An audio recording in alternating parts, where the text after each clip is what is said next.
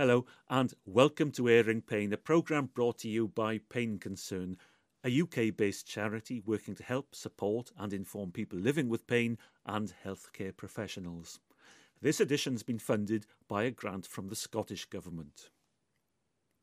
The British Pain Society defines chronic pain as continuous long-term pain of more than 12 weeks or after the time that healing would have been thought to have occurred in pain after trauma or surgery. Almost 10 million of us in Britain alone have it. Listeners to these Airing Pain programmes will know that many different healthcare professionals, including doctors, nurses, psychologists, physiotherapists and occupational therapists, all play a part in effective pain management. Whilst this team list is by no means comprehensive, there is one notable omission, and that's the patient. OK, we may not be health professionals, but we are experts. Nobody understands our pain like we do, and our role in managing our own pain, self-management, is key to a better life. So, in this edition of Airing Pain, I want to explore that concept of self-management with an in-depth look at what's widely regarded in professional and patient circles as an essential guide to self-management. It's the Pain Toolkit. What started some 10 years ago as a simple information booklet with handy tips and skills in self-management has grown into a multimedia online resource. Its developer and driving force is Pete Moore, who used what he'd learnt on pain management programmes, along with other skills picked up along the way to manage his own persistent pain, to share with the rest of us. In recognition of his continuing work, Pain UK, the British Pain Society and the Chronic Pain Policy Coalition named him their Pain Champion of 2014 at an awards ceremony in the House of Lords. And following that award, I caught up with Pete at the British Pain Society's annual scientific meeting in Manchester. You know, once you've had pain for a number of months or years, you get stuck. You lose your confidence and you just really don't know what to do with yourself. And sometimes you hear that phrase from the GP, it says, well, you'll have to learn to live with it. But, you know, well, how do you start? It's like saying to someone, look, you need to drive a car, but they don't really tell you where to go and get the lessons from, like, you know. So really, the Pain Toolkit really is just for a person with pain, it's really a simple booklet, 24 pages, just to really kick-start them, to get them interested in actually self-managing their pain themselves. And what the healthcare professionals tell me, what they like about it, is that it helps them to start that conversation up with the patient, to actually getting interested in self-managing. I think we've got to that point really now with pain that it's always been the poor relation to healthcare. It's very poorly resourced.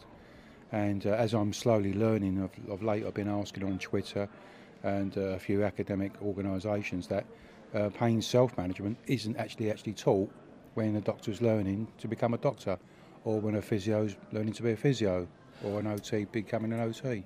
The thing is, you used the expression, you'll have to learn to live with it. Well, that can be taken as a put-down statement. Well, just get on with it. Learn to live with it. Well, actually, you do have to learn to live with it. You have to learn to live with it, but it needs to be a starting point, and there needs to be some skills. And that's when I'm out talking to GPs. I would never be a GP. I think it's such a tough job. But I think it's come a point where they can't keep writing out prescriptions for medication. They can't keep signposting people to other services. From my personal opinion and from what I can see in talking to many GPs, is that they need some extra skills built into them when they're learning to become GPs, to have that conversation with the patient about becoming self-managers. And I think when healthcare professionals are taught in their medical schools, they're taught around the medical model. It's funny enough, I saw the other night on Twitter, patients need to be educated to self-manage their pain. Well, the medical model isn't really education. So perhaps then what the medical people need to realise or think about is actually involve educational models into their learning. Well, OK, we're at the British Pain Society annual scientific meeting. You're not a health professional, but you're here talking to people. What can you tell them, all these worthy doctors who've come here this week, what can you tell them about managing their patients? I think really the main message I always give to them is that to have that conversation with the patient, because I think they're so used to reaching for the treatment options. But really, when a person's got pain, long-term pain, persistent pain, they need some strategies to help them with their pain. So it really is about encouraging them to have that conversation with the patient, saying to them, look, we seem to be a bit stuck here with the pain, but I know you've probably got other concerns going on here. So I think one of the things with a lot of pain healthcare professionals, they're trained to treat their pain. But when you've had pain for a number of years, or months or years, you've got bigger problems. You can't sleep, you've got family worries, you've got work problems, you've got money worries, probably getting a bit of low mood, I call it depression, feeling down. These problems, Paul, actually start to supersede the actual pain itself. So really, it's when a healthcare professional sees the patient, they say, look, we've got in a persistent pain cycle that's on page 3 in the Pain Toolkit. Look at the top bit here, look, this is the main problem, which, if you're pain. But you're telling me here that you can't sleep, you've got money worries, you're not active enough and stuff like that, and you've got relationship problems and whatnot. We can't really do much about the pain at the moment, but what can we do about sleeping problems, about perhaps relationship problems, about work problems? Let's have a look at that. Let's see what we can do for that. Now, you've just been showing me your new toy, and it's a spanking brand new, well, it looks well used now actually, tablet, and this one happens to be made by Apple, so it's an iPad, and you've been showing me your Pain Toolkit on that. 10 years on, this started in 2004. This is how people can access it. It's about moving with the times, really. We've got the Pain Toolkit booklet, which is in a paper form. But when I talk to younger people and I say, how do you learn new information? They all say tablets, smartphones, YouTube, the internet. We had to start thinking about, producing stuff that people are actually going to want to see. Go on, show me, come on. Okay, so persuade me I need to buy one of these. Okay, here you go. Would you like me to play some of it? Go on then. I'll tell you what I'll do. I'll play the one where it talks about Pain Toolkit. I was working in Europe last year at the Ethic Pain Conference and also at the Ethic Pain School in Nuremberg. And all it is a very simple movie, which is just snapshots of what all the things I've been doing. People with pain, Paul, we're visual learners. When you've got pain or continual pain, your attention span is quite low. So I think when I've been talking to people over the years, and especially for me with my pain, I haven't got the attention span really to think about sitting there and reading things. But this is the technology that people can really access and find advice and help. Paul, if you tap into searching, I'm going to use Google for an example. If you tap in the word pain, how many websites will come up? We're talking about 1.5 million. So where do you start? I've got this pain problem, what do I do? So it's about looking at trusted sites. So the ones we have on the Pain Toolkit one, there's obviously the Pain Concern one, British Pain Society. We don't have any websites there that are promoting products or anything like that. So it's about using trusted sites. I say for me as well on YouTube, there's lots of information on there, visual information. That's why we've got a link on the Pain Toolkit where people can look at short videos about self-managing pain. And the website, it gets a lot of traffic, and we get on average about 27,000 visits a week, something like that, on the website. But it ain't just the UK. We get a lot of visitors from overseas, from Australia and New Zealand, and now a lot from Canada and the US. I always remember Rod Stewart from years ago. He did an album back in the 70s. I don't know if you might remember it, Paul. It was called Every Picture Tells a Story. And to me, it's about using pictures, about using illustrations, about how people can learn how to self-manage their pain. We know how cavemen lived from years ago. They didn't leave a post-it note on the side of the cave, did they? They painted pictures of how they used to hunt and whatever, and we understand how they did those sorts of things.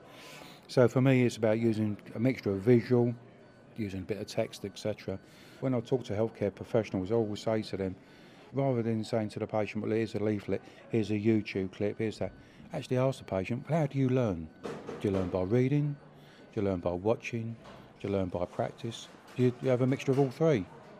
And then the GP or the healthcare professional comes up with the resources that the patient will need so that they can move on.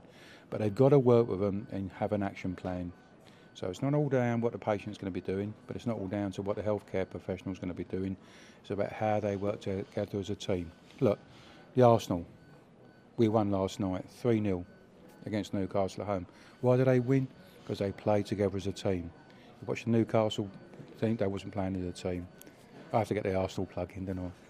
I'll tell you what, the other good resource for listeners is Twitter. Because for me, I started on Twitter just over about 18 months ago, I suppose, a year, 18 months.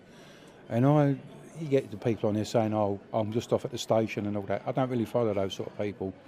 But what I do, I follow people who are, I suppose, educationists really. And I've learnt so much in pain management just for following people on Twitter, like physios and GP types and whatnot, and other people with pain themselves. I've learnt so much from other people, and I really encourage other people to go onto Twitter. But you are an expert patient. You do have to be careful about advice you accept from the internet. I think you have to make informed decisions about things. If you see something on Twitter, right, and if you're not sure about it, guess what? Go and see your GP or your healthcare professional and say, look, I've seen this on the internet. What do you think? Do you think it's useful? With the toolkit, a lot of people saying this is okay for adults, but what about younger people with pain?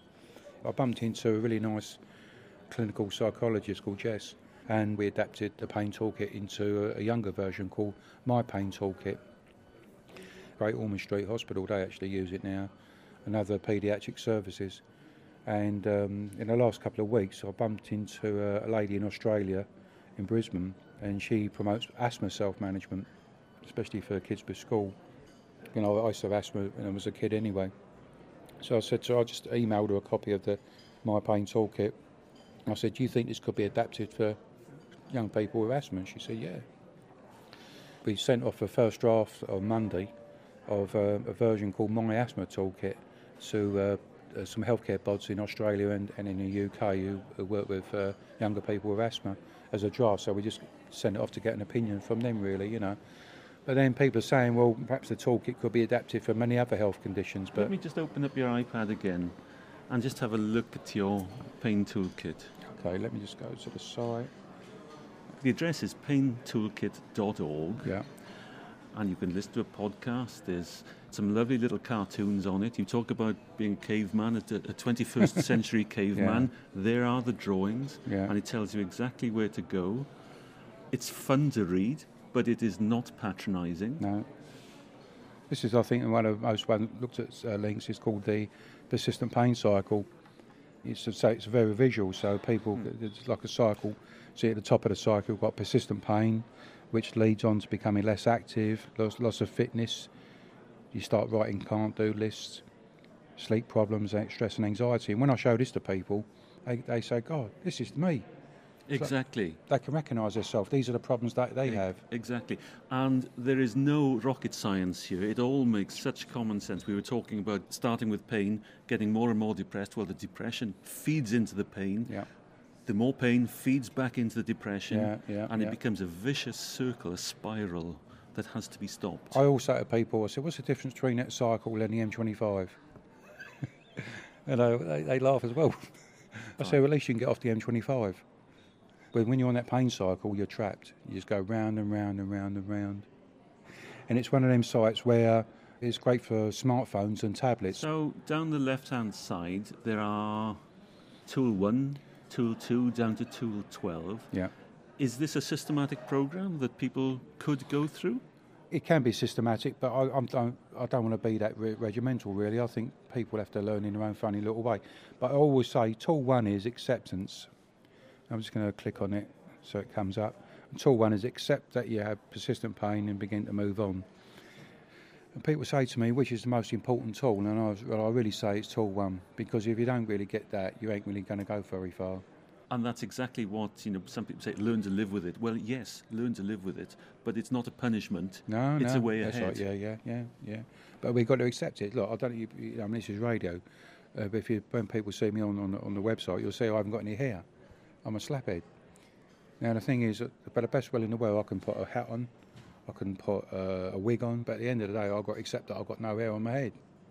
And the thing is as well, I have to move on from that, So the thing is, and that's for me, when I didn't accept my pain, I was a doctor shopper, I was a therapy shopper, and I was going around looking for someone to fix me. And then I had to realise that there's only one person who's going to sort me out, and that's me. So I say to people, look in the mirror. That's the person that's going to help you self-manage your pain, really. But the rest of the tools, really, well, you don't have to be systematic. Tool 2 is about getting involved, start building a support team. Tool 3 is pacing yourself. You know what, we're really poor at pacing ourselves. What we do with people with pain is we use pain as a measurement, really, our guide. So we'll do an activity, and then when the pain starts or increases, we think, oh, I better stop now. Well, that's not pain management. That's, again, you're letting the pain manage you, telling you when to stop and start. People that say, well, I don't really get that. I say, well, if you had a car, do you wait until you're completely out of fuel before you look around for a garage? They say, no. I said, what do you do? They say, I'll look for somewhere to refuel. Well, it says, that's pacing. What you're doing, you're stopping before you think you need to. But what we do is we just carry on until the pain's so bad, then we have to stop.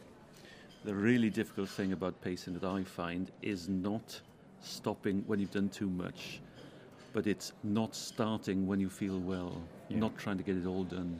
Yeah, we're all or nothing people. You know, as they all say in the toolkit, how do you eat an elephant? One bite at a time. So we've got tool 4 is prioritise and plan your days. Tool 5, setting goals and action plans. Tool 6 is being patient with yourself. You know, we're not very patient with ourselves. You know, the old saying, God give me patience and hurry up about it. Oh, we're never patient people. I want it now. Exactly. We want to be out of pain now. Learn relaxation. A relaxed muscle feels less pain than a tense one. Tool 8 is stretching, exercising. Do you know what, Paul? A lot of people with pain, we fear exercise or stretching. In the old days, when we start to get active and everything, our pain levels increase.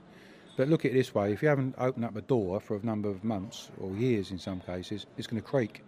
It's the same thing with our body. When we start to stretch and exercise, our pain levels can go up.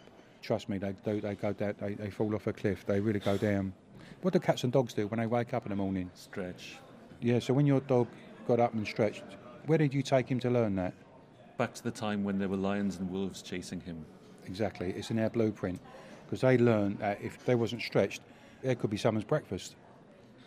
So in other words, what they're doing, they're keeping their muscles stretched, so in case they have to get out of a situation. You see, the good thing about something like this is that I know all this. My mum said I was a very intelligent person. Other people have said, perhaps I'm not as bright as I thought, and perhaps I'm not, because you're talking to me about stretching and aching like that.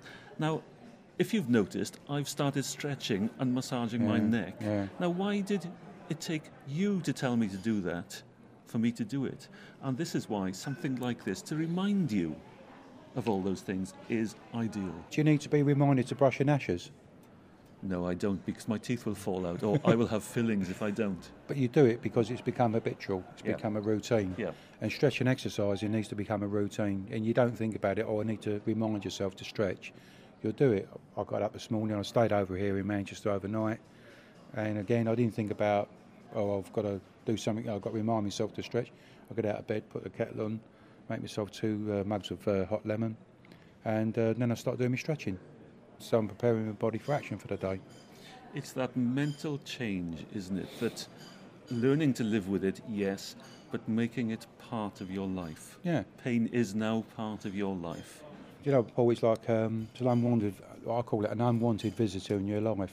You know, you're going along in a bus of life, and then you pull over at a bus stop, and this bully gets onto the bus and starts causing havoc and stuff like that, and you think to yourself, and the bully says, I'm not getting off this bus. Well, where do you want to stick this bully on the bus, like, you know? And everybody says, well, we need to stick him at the back of it, out of harm's way, like, you know, but don't let him drive the bus, sort of thing, you know? So it's a little bit like that, where, you know, it's about something comes into your life, and you think to yourself, it's going to be part of my life, so it's learning to live, how you live with that. Tool 9 is keeping a diary, tracking your progress. And the reason why I put this one in about keeping a diary, a lot of healthcare professionals saying, do they need to keep a diary because you're reinforcing the pain and all that. But do you know what? I always remember a story years ago about a bloke who was walking up, you know, in streets in San Francisco where they're really steep. And he's walking up the hill and he looks up and he thinks, oh my God, look how far I've got to walk. But then he looks around and then he sees how far he's come. And sometimes, you know, it's good to reflect back on how well you've done in your journey, like, you know. Now, I kept a diary when I was at a particularly low point. But as soon as I started coming out of that, I've stopped keeping the diary. Yeah. Maybe I ought to carry on with it. Not really. I don't know. It's up to you. I don't keep a diary anymore. In the early days, I used to. Pain management, you know, Paul, is a bridge to normal living. You know, if you're a diary writer, fantastic. But, you know, it's about moving on in life, you know, getting on with life, etc. We're looking at Tool 10 now, and this is about having a setback plan. Because we're overachievers, in other words, we do more than we have to, we'll probably overdo it, like, you know, a setback, our pain will increase. So it's like having a spare wheel in the car, really. So having a backup plan, you know, what can I do to get me back on the track, like, you know. And what do you do? What's your backup plan? What I tend to do is I cut down the activities. If I have, funny enough, I went out with my push bike on Sunday, and I think I overdid a little bit, and I hit a few bumps, and it really disturbed me back, like, you know. So a setback plan was when I come back off my ride, I could feel myself, lower back's a bit tight. So what I did lay down for a little bit, done some stretching, and put some ice on it. Worked a treat, hunky-dory, back on track again. So it's about getting in fast, stretch it, cut down activities, don't do nothing silly. Just be mindful of yourself, really, just keep an eye on what you're doing. So we're on tool 10, let's go to tool 11. What's tool 11? Oh, tool here, my favourite tool here because it's got a picture of the cartoon of the Arsenal. It comes back to that one about teamwork and action planning. You've got to work as a team with your healthcare professional. This isn't a one-man show. There's a lady, funny enough, I'm helping down in Kent at the moment, and she won't work with a healthcare professional. Do you know what? She's really finding it tough. This ain't a one-man show. You've got to work with your healthcare professional. It's teamwork. But he or she, the healthcare professional, has to work with you as well. You know, the sad bit, Paul, is that they're not really skilled up in it. This is how crazy it is. Like, say, for example, you want to learn to drive, and you went to sat beside someone who turned up at your house who can't drive, knew a little bit about driving, but wasn't a qualified instructor. Would you want to take lessons from them? No. So teamwork is essential. You've got to work as a team with your not only your healthcare professional, but also your work colleagues, and also your friends and family. And then we come up to tool 12, which is about putting them all into action, really. Keeping it up, perseverance. One of the things as well, a lot of people think with pain self-management, it's dull and boring. Well, it's only dull and boring because you make it that way. It's about doing fun things, you know. Self-management can be like learning to do a sport, and I'm not talking about high-impact sports. And in fact, on the Twitter, just before Christmas, I come across this gardening group over in South London, where they use gardening as a form of exercise, stretching, exercising. So they've all got their own little allotments, but they all meet up, do some stretching. And it's not all older people like us. It's about they do younger people as well. They'll do the stretching, but they do a little bit, then take a break, do a little bit, take a break. It's over in Penge, near Crystal Palace. If you look them up on Twitter, I think they've got their own little website. But they do gardening, but they talk about the importance of stretching and exercising as well. There's walking groups now. I remember a healthcare professional telling me one of the things that come out of research is how pain can isolate people, where you've gone from that can-do person to the can't-do person, and you end up becoming a bit recluse. When you've sort of tried to do something, your pain's increased, so you think, well, I can't do that again. And you stop doing social events, etc. There's a girl down in Essex, she was terrified sometimes she's got to do this wedding. But when I talked it through with her, she was worried about the bed that there was going to be at the hotel. I said, well, first off, what about phoning up the hotel and make sure that you got a firm bed that you want? And they said, well, they do that. I said, you're a guest. Their job is to make, have a good customer experience. And the other thing as well, rather than go down there on the day, is actually go down there the day before. So you go down there, stop over, so you've rested, then you do your mate's wedding, then stay over again, and then come back the following day. And that's a great action plan. It is, and that isolation, again, it's going back to that circle of pain we had. Everything feeding into each other. Yeah. But there are ways around it, as you said, and have an action plan. Listen, Paul, we all get problems in life, mate. But when you've got pain, what the everyday problem becomes magnified. So it's about using problem-solving skills That's one of the things we do in the Pain Toolkit workshops, the ones we run for patient groups and healthcare professionals. Just providing a problem-solving formula, really. It's like a recipe, I call it, and how to get over problems, And I think really just keep asking other people. One of the best bit of advice or suggestion that was even given to me years ago when I first started out in pain management, they said, Pete, take cotton wool out of your ear rolls and shove it in your mouth. What they meant by that was I've got to stop talking and start listening. And when I started to listen, I started to learn. But when you're talking, you're not learning. We've talked about health professionals maybe not having the skills, maybe the will to listen. But in all fairness, we are at the British Pain Society annual scientific meeting. You're talking with health professionals here, and more than that, you are welcomed here by them. And you're the 2014 Pain Champion. So they obviously do value what the patient has to say. Well, I got a phone call last November to say that I've been nominated to this award, and I couldn't believe it. I've never really looked around for any recognition or accolades or anything. I'm not that sort of guy, because I still do what I do, really. I've been where lots of people are, and all I really want to do, really, is help people start that journey back, really, But, I was really, I went up to the House of Lords a few weeks ago, I think, accepted the award, and by Linda Reardon. She was an MP. She's passionate about pain management. But the work goes on, I try and use the title I've got to try and promote.